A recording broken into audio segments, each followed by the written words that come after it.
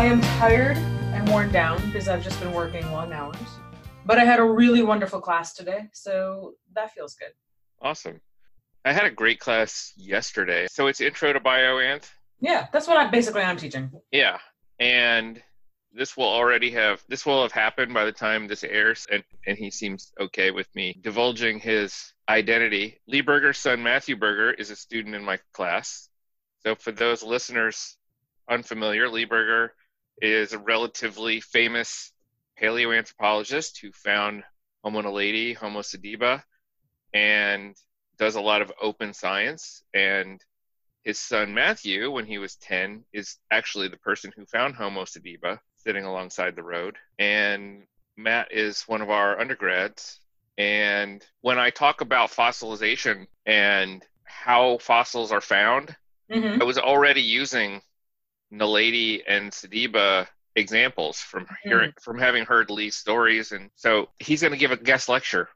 Very cool. On Wednesday for the class. And I'm telling the students, so this guy came and his son was interested and he came here. So he's agreed to come to the class and give a talk.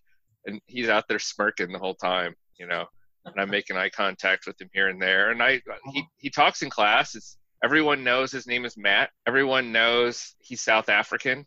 Mm-hmm. And he's been to Madagascar. And he's like, but nobody's put it together yet.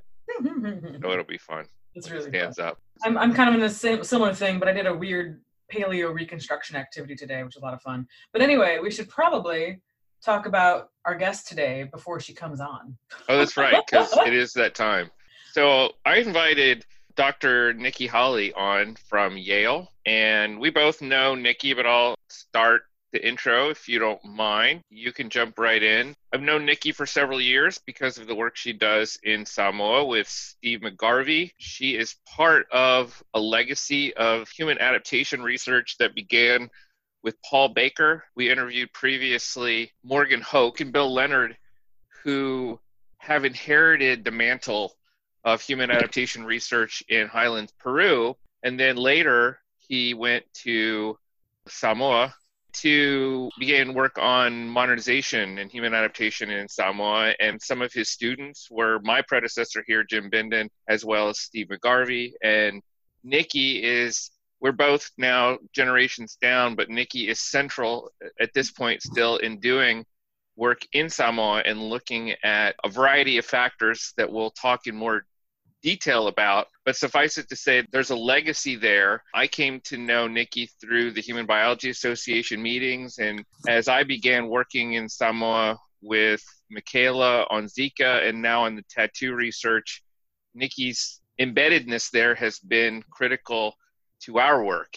And so we collaborated extensively. And so she's a friend, but also her work is really, really fascinating, and they're really pushing the boundaries and addressing some really interesting questions and finding things that have been looked for 30 years. And that is part of what we're going to be talking about today, as well as some of the delicacy of working in these places where anthropologists have been working for 30 years. It's not all sunshine and kittens. It can be fraught. So without further ado, she's actually on the line with us now. Hello, Nikki. Hi, Chris and Cara. Thank you so much for having me.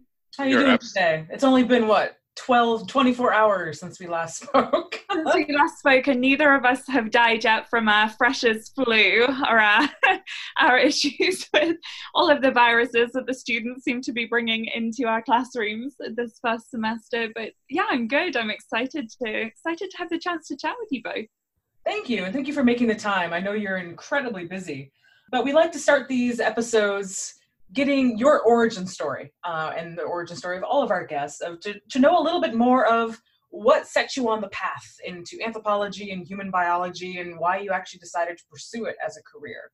I love this question, and I'm so glad that you're doing this podcast, because I think I went through a lot of years of thinking that all of my happy accidents were really not the norm. So I love this question. I was that kid who was always really fascinated by how the human body worked, but just never ever wanted to pick up a scalpel and do anything on the individual level at dealing with those problems. So all the way through high school and university, I took a lot of courses in biology and chemistry and and really was kind of the ideal medical school candidate, I think, and was just lucky enough that I happened to discover a way that I could combine what I enjoyed with public health practice. I think in the UK, public health was not a thing. And so I was lucky to get amazing mentorship. Noel Cameron, who I did my PhD with, was lecturing one day and telling us a little bit about his background. And he'd somehow managed to make human biology work within a really clinical setting. And so for me, it was kind of about following in his footsteps.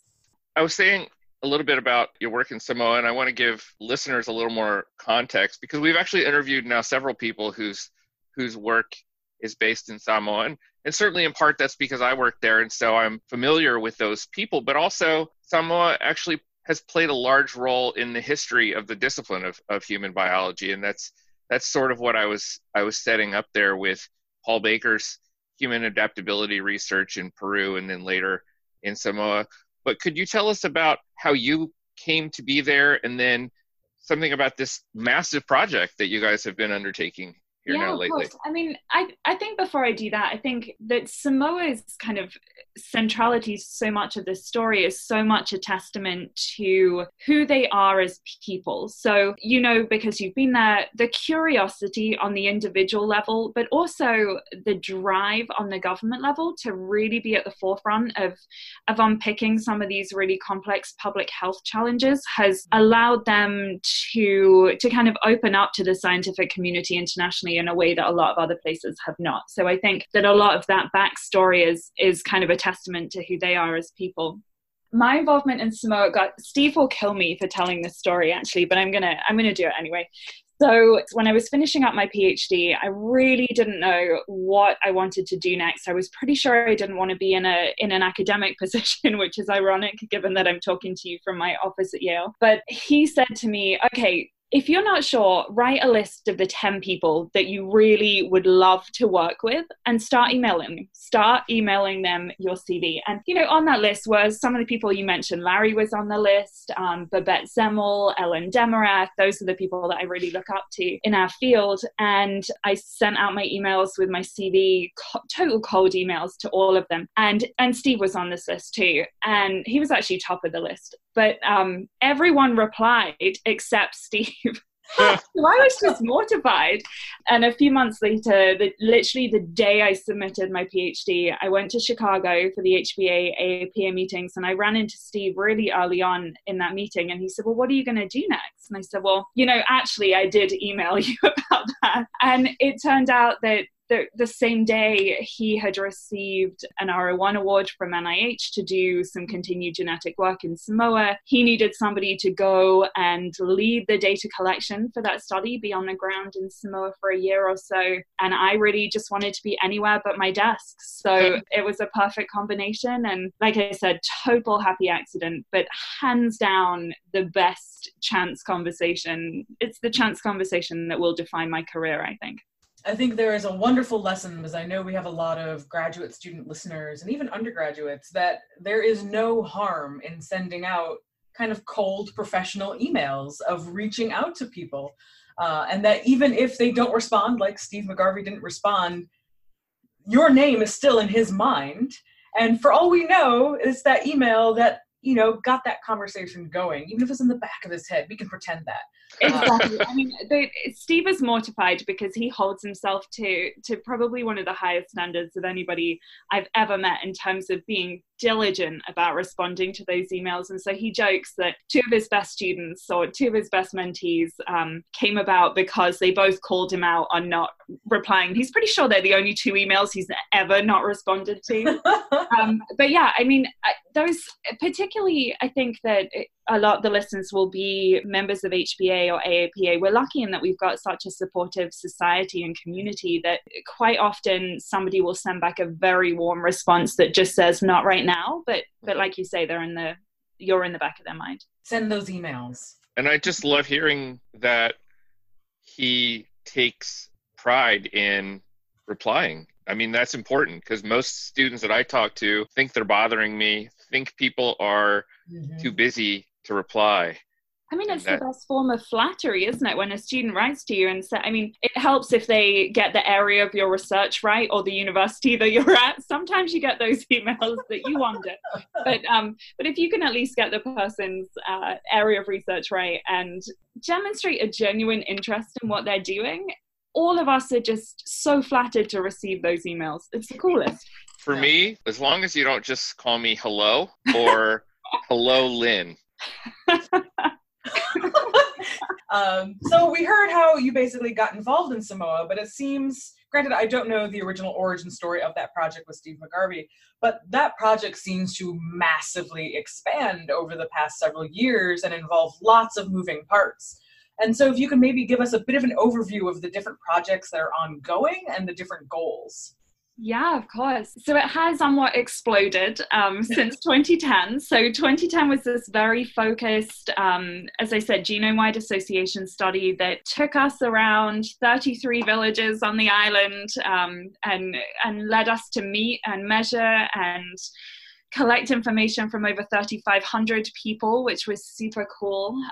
We were lucky enough, and I'm sure that we'll talk about this a little bit, we were lucky enough to find something really fascinating in the genetics of the participants that then led us to just a number of different research questions. And most importantly, I think, gave us the funding and the questions to be able to establish this really cool infrastructure in Samoa. So in June of 2017, we established a research center in Samoa. So we're in the capital city. We're actually in the Ministry of Health's building, which is super cool from a kind of passage of information both up and down scenario. And we have got 5 NIH grants that are funded that are looking at various questions around both continuing to figure out what's going on with the genetic and cardiometabolic risk, but then have also expanded particularly into my area of interest, which is more about maternal child health and some of those early life risk factors for some of the diseases that we're seeing later on in adulthood. So we have a staff of 10 Samoans, which we're super proud of. We actually handed over the research center a few months ago. It's entirely Samoan led. We don't have a US investigator on the ground, and this was one of the things that 2 years ago was really important to me, that we created this infrastructure that was sustainable. So the program is growing. We have hosted, I think, 25 student internships in the last 3 years that have gone to students from, I think, 8 different institutions at this point, with a real focus on training Samoan students so that they are able to hopefully carry on this legacy, have the tools of carrying on Samoa's legacy as being at the forefront of all of this. So listeners cannot see because you only get the audio, but the excitement and pride in Nikki's face, it's so obvious that you're really happy with how this has gone and you're really proud of the students and then the reach that this has had. So I wanted to make sure our listeners could understand the impact that this has not only in Samoa, but on you as a researcher too. I'll add, I got this quote from Marmot, and he got it from someone else, but the gist of it is a lot of organizations feel like hot messes on the inside but look integrated on the outside. So when you're in them, you don't feel like you're doing as much. So it's cool to see that pride reflect on your face, because I saw your organization. I've seen it a few times. I was there when you set up at the Ministry of Health, I believe, when you guys were getting your DEXA machine set up. I was there again this summer. And thank you for the scale once again. I did not go to get a scale. I went to say hi, but fortunately it's great to have colleagues in country who are set up and can help with other research. But I got to see the facility. I got to meet some of the folks Nikki's talking about, and it is really impressive, and it's everything she just described. So I want to be so clear. I mean, I have played this organizational role in this, definitely, but it has been such a team effort. And one of the reasons why I think we've been so successful is the fact that 2 of our research assistants have been with us since 2010. So they have just this incredible institutional knowledge that surpasses even mine and allows me to navigate this situation where I could spend the entirety of my career in Samoa, but I would always still be an outsider. You know, I have a Samoan community and I have a Samoan family, and I feel extremely well connected to people there, and we have great back and forth with our colleagues and collaborators. But my research team on the ground have really been the ones who've helped me navigate all of that culture, and the credit goes to them for building what we have. It's really an inspiring place to be, and all kudos to them. And I really love how your team is doing social media in Samoan. You know, Jessica Hart and I were talking about this just recently because, you know, there are a lot of people there who speak English, which is helpful for me, but it's clear that their first language is Samoan, and many people, they feel much more comfortable speaking in Samoan. And so there's definitely a simplification going both ways, and it behooves us to communicate with them in a language they understand. So your team, having people fluent in the language and native, seem to be, I can't read Samoan, so I don't know, but they seem to be doing a wonderful job at that. So one of the things that when we set up the Permanent Research Center, you know, we knew that we were going to get a lot of questions from people about, what are you doing here? Like, what is your role in the community? Who are your collaborators? How are the community being engaged in all of the work that you're doing?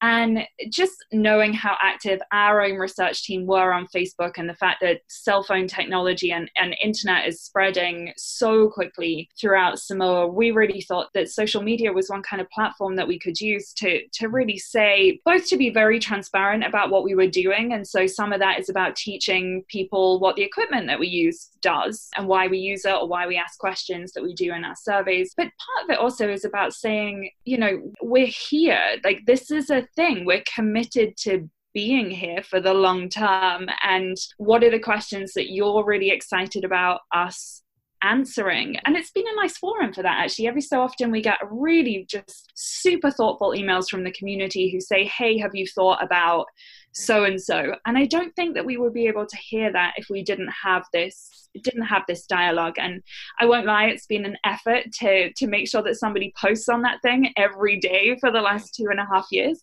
but we've done it, and we're really proud of it. Yeah, it's impressive. And so you had mentioned this, and I kind of want to come back to it, that part of this started with that genome-wide association study. Chris and I very briefly reviewed 2 papers.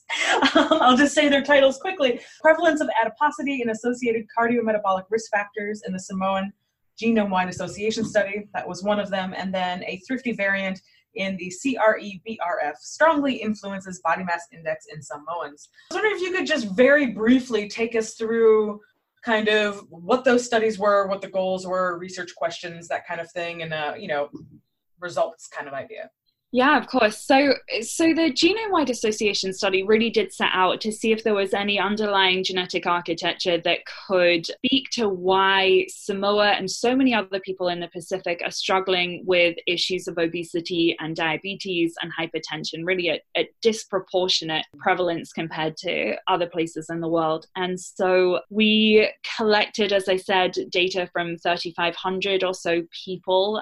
They were kind enough to offer us blood samples and many anthropometric measures, from which we were able to do this genome-wide association study. And what that identified was a genetic variant in chromosome 5, CREBRF, which you mentioned a second ago, which has this almost unbelievable paradoxical association with BMI and diabetes. So having a copy of this gene variant raises somebody's risk or odds of being overweight or obese, but in the same person at the same time decreases their odds of having diabetes. So there are all kinds of hypotheses about why this might be, and some of them have to do with the evolutionary history of Samoans and how they settled in the Pacific and the energetic cost of doing that, and how those individuals who settled in Samoa were perhaps protected somewhat by this gene and able to store energy more efficiently for times of nutritional stress. And certainly that seemed to be what some of the mouse and cell models that we ran before we published the paper on CREBRF spoke to. So yeah, a lot of our work has been trying to figure out what this thing does, because I think after the group, and I hope I did my research team justice by talking about that, because I get nervous every time thinking that a geneticist is listening to my lay explanation. You know, once we got over the shock of checking the data about 30,000 times to make sure that it really did have this opposite effect on BMI and diabetes. Our immediate thought is, okay, how do we go to this community that we've been working in for so long and say, yeah, you know, a lot of you have this thing, but we really don't know how it works or why it does the thing it does. So the coolest finding, I think it's nice to be able to, in some ways, change that rhetoric around obesity that is about individual blame and individual behavior, and say to the Samoans, okay, we think that there is some reason 40% of you carry a gene variant that is going to promote weight gain or overweight and obesity. But yeah, raised kind of more questions than answers, which is what's driving a lot of our work right now. So, I mean, what you found is in some ways what anthropologists started looking for, 40 years ago, and then gave up, right? There was the thrifty genotype model, then the thrifty phenotype model, then fetal programming, then developmental origins of health and disease. And now we're like, oh, wait, thrifty genotype, maybe? How does it fit in with that, and how has that been received? You know, we framed it as a thrifty gene in the Nature paper that Cara mentioned just a second ago, and we certainly think that some of the evidence points towards that, but there's a lot more work to do to figure out actually what's going on at the whole body level. We did a lot of work in mouse models and in pre-adipocytes, so pre-fat cell models that speak to the fact that it has a role in energy balance and energy metabolism that could have come, as you said, through some notion of thrift. But yeah, that's what we're focused on. I think there was a really nice editorial that accompanied the paper when it was first published that was excited about the fact that maybe this was evidence of a thrifty gene, because as you said, this hypothesis has been so controversial in the literature for so long. It certainly has allowed people to start pursuing that hypothesis again and to become excited about it. I know there's been some controversy around this, and wondering if you want to talk about that a little bit. Yeah, definitely. So I'll address what happened in Samoa first, I think, because, you know, our immediate reaction to this is, as scientists, wow, this is the coolest. But then as human beings, you have this moment where you check yourself and say, okay, but what is the impact on this community going to be? And Kristen talking about the legacy of work in Samoa, you know, all this goes back to Margaret Mead and some of the ways that Samoa felt like potentially they were stigmatized by some of the things that she wrote about their behavior or kind of life choices. And so we definitely didn't want to have another situation like that on our hands. We also didn't want the community to say, okay, well, if this is a genetic thing, forget it. Like, obesity's in my fate. I'm just going to eat whatever I want. Or if it was that they had the protection against diabetes, that, you know, eating whatever doesn't matter anymore. So that was a big concern. And then also, I think secondarily to that was this idea of when we were publishing this data, it was right around the time when things like 23andMe were becoming very commercially available. And we were kind of concerned that somebody like that was going to go to Samoa and try and pitch this product that could tell you whether or not you carry the Krabbe variant. And we just hated the idea of that for this community without really knowing what it does. So we went back to the community probably about 18 months after discovering this and a little bit before the paper came out in the press. And I remember going to see the Prime Minister actually, and I bought a new Samoan outfit to go, and I was so scared. Like, I don't think I've ever been more anxious ever in my entire life. And it's Steve McGarvey and I and one of our really close Samoan collaborators, and we go into the Prime Minister's office and Steve is giving a little bit of the background story. And I think, just thinking he was being lovely and generous, said to me, well, Nikki, why don't you explain what we found? And so I just remember these beads of sweat gathering down my back at the time. The thing was traumatizing. They have really good air conditioning. So I'm explaining to the Prime Minister, I'm trying to explain that even though we found this in Samoans, that we really think there's a lot of evidence that this is something that is present in many, many other Pacific people, which we now know it is. And he kind of leaned back in his chair and crossed his arms and he said, but we're the first. And I am backtracking. I'm like, yes, but we think that this is present everywhere else. And eventually he leans forward. And in my memory of this, he's like inches from me, but I don't think that was actually the case. And he said, but we are the first. And I just gave up and I said, yeah, you're the first. We discovered it here. He banged his fist on the table and he said, well, we're going to be the first to solve this problem. How do we do that? what can we do for you to help you to understand what this is doing and to start to build interventions? That's amazing. And it was just this flood of relief, but also just this like call to action for me that has been everything about the last 5 years of my career is, okay, how do we live up to that? Like, all of our work has to directly go to fulfilling what the Prime Minister asked in that minute, which was for us to, if you're going to discover this, you need to support us in doing something about it. And so that's really what we've been doing.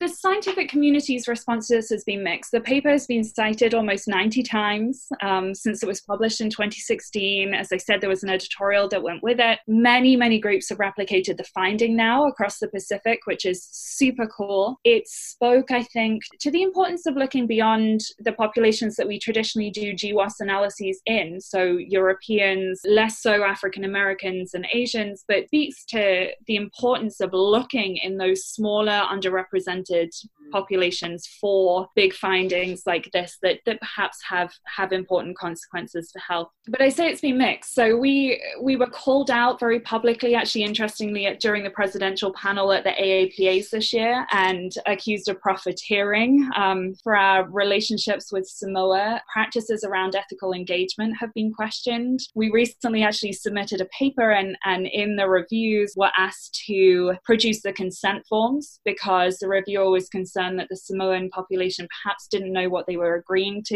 They were concerned that by publishing our paper, it would set a precedent for the community of not caring about the impact that doing this work in these communities has. Were we using sustainable methods, culturally appropriate methods? And it's really tough because I take that stuff incredibly personally. I was the person who stood in front of those 3,500 people next to my research assistants with the consent form. It's critical that we think about how we engage with communities, but there also needs to be this forum where we talk about what we're doing, where we talk about best practices, and where we can publicly kind of say, this is what we're doing, and have a conversation about this rather than the routes that I think have been taken so far to address this. So it's mixed. As I understand it, and correct me if I'm wrong, so because of 23andMe's commercial ventures, you guys patented the gene? Not exactly. We were extremely conscious at the time that we published this about the 23andMe and had been already kind of approached by a couple of companies that had commercial interests. And so in talking with the Samoan government, we went ahead and filed a patent application, knowing that would give them at least some time and prevent commercial entities from capitalizing on this immediately before anybody really knew what it did and before any agreements were in place to make sure that any profits from that flowed back to the Samoans. I mean, that was our primary concern. And so we filed the application. It's interesting. I have learned so much in this process about legalities and patent law, which is kind of new. And it's interesting. So in the US, patent law kind of outlines the fact that somebody from an international setting cannot meet the definition, or in our case, in our scenario, the Samoan partners didn't meet the definition of an inventor. And so our approach to this and our conversation with them was that we would go ahead and file this application. It does not have a Samoan on it, which I think is public knowledge, and somebody can go and look at that and jump to a conclusion that we're bad actors or that we were not acting in a way that was supportive of the Samoan community. But really the backstory was that we immediately then began to talk with the Samoan government about, okay, how do we make sure that if there is any commercial gain, that it comes to the study population directly or through the Ministry of Health or benefits Samoa in some way. The optics of it are not ideal. I mean, it's not what any of us would choose, I don't think. But yeah, so that's the way it happened. And you don't get to write the backstory in one of these things. There's a responsibility that we have going into these things, and part of it sort of forces us to thicken our skins because those hits are going to come. It's so difficult to not be defensive. I work with just like, you talk about privilege. I work with the best group of people, the best group of scientists I could ever wish for. I mean, they are smart and motivated, but they there's not a single one of them who at the table would not say that this is so much more than science for them now, that this is really about what's going on in this community and that that's driving us as a group. And so everybody had very mixed responses to it. There was some anger there to some of these accusations. It's kind of sadness. As I said, I take this extremely personally, but it's important that we start to talk about it. And so I think I'm actually going to be submitting an abstract to HBA this year that really is about community engagement, because we don't often talk about all of the stuff that we're doing. It is guiding every decision that we make. We're very conscious of the conversation around ethical engagement. We want to be a part of it, but we recognize that in our position that we are always outsiders to this community, and the best thing that we can do is try and promote equity by training people from within those communities the best way we know how to be our equals and our colleagues, and hopefully eventually our bosses. I like that. That's a good session idea. There needs to be a session on how folks actually respond to these concerns that either come from the community or from others in terms of ethics, not just here's the science, because I think grad students and junior researchers are literally afraid to work with certain populations who, frankly, like, they don't need white saviors. No. But sometimes they don't have the expertise in their community at present. Yeah, that's exactly it. And I think we need to have this forum where these discussions can happen openly, and where it's okay to say, we might not have always done this perfectly. I'm sitting here painting this brilliant rosy picture of how wonderful we are as scientists and people, but we've definitely made missteps. We definitely have had occasions where there's an individual participant who really didn't understand what we were asking. All of us have had that in our research. And I think it's so important to be able to say that and have an audience who is not going to jump to conclusions immediately, but who's going to say, these are the things I've learned. These are the best ways to deal with it, because we can only get better as scientists and human beings by having those conversations. Yeah, that'd be a great panel session. Speaking then of our human side, you post lovely, lovely pictures when you're not collecting data from Talmasina and various paradisical spots in Samoa. How do you maintain or try to maintain life-work balance?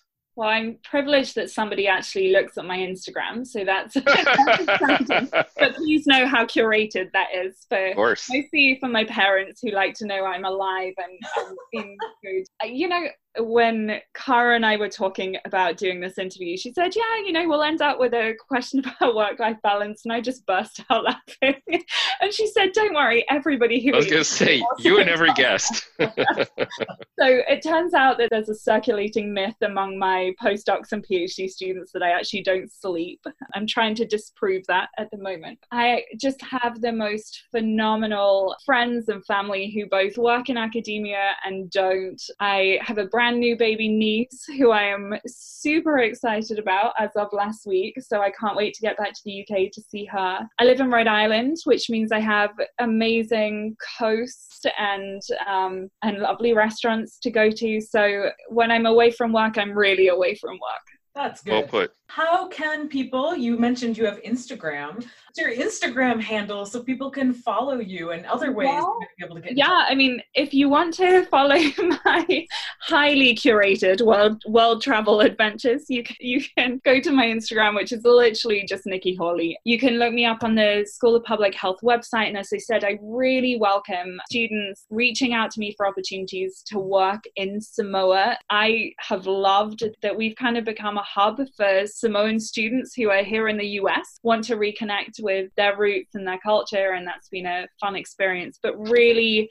the biggest thing is the Facebook page. So you can reach us at Yale Olaga, O-L-A-G-A, and Olaga in Samoan actually is the word for life. It literally means the whole of life, or the process of living, which is totally what we're about and the research that we're doing. That's wonderful. Chris, how can people get a hold of you? I also have highly curated Instagram accounts. I have like 20, but I'll just say what I usually say, which is you can @ me, Chris_LY on Twitter. Kara, what about you? Where can you be added? You can @ me on Twitter. It's @Kara Achabak. And we have been The Sausage of Science. For the Human Biology Association, we want to thank everyone out there for listening. We want to thank Nikki for joining us today. We would appreciate it if you, fine people, would like us, love us, review us, add us, do all the things. All the things. And a huge thank you to Caroline Owens, who edits all of our episodes and makes us sound smart. So until next time, thank you, everyone. Thank you, Nikki. Thank you so much, both of you.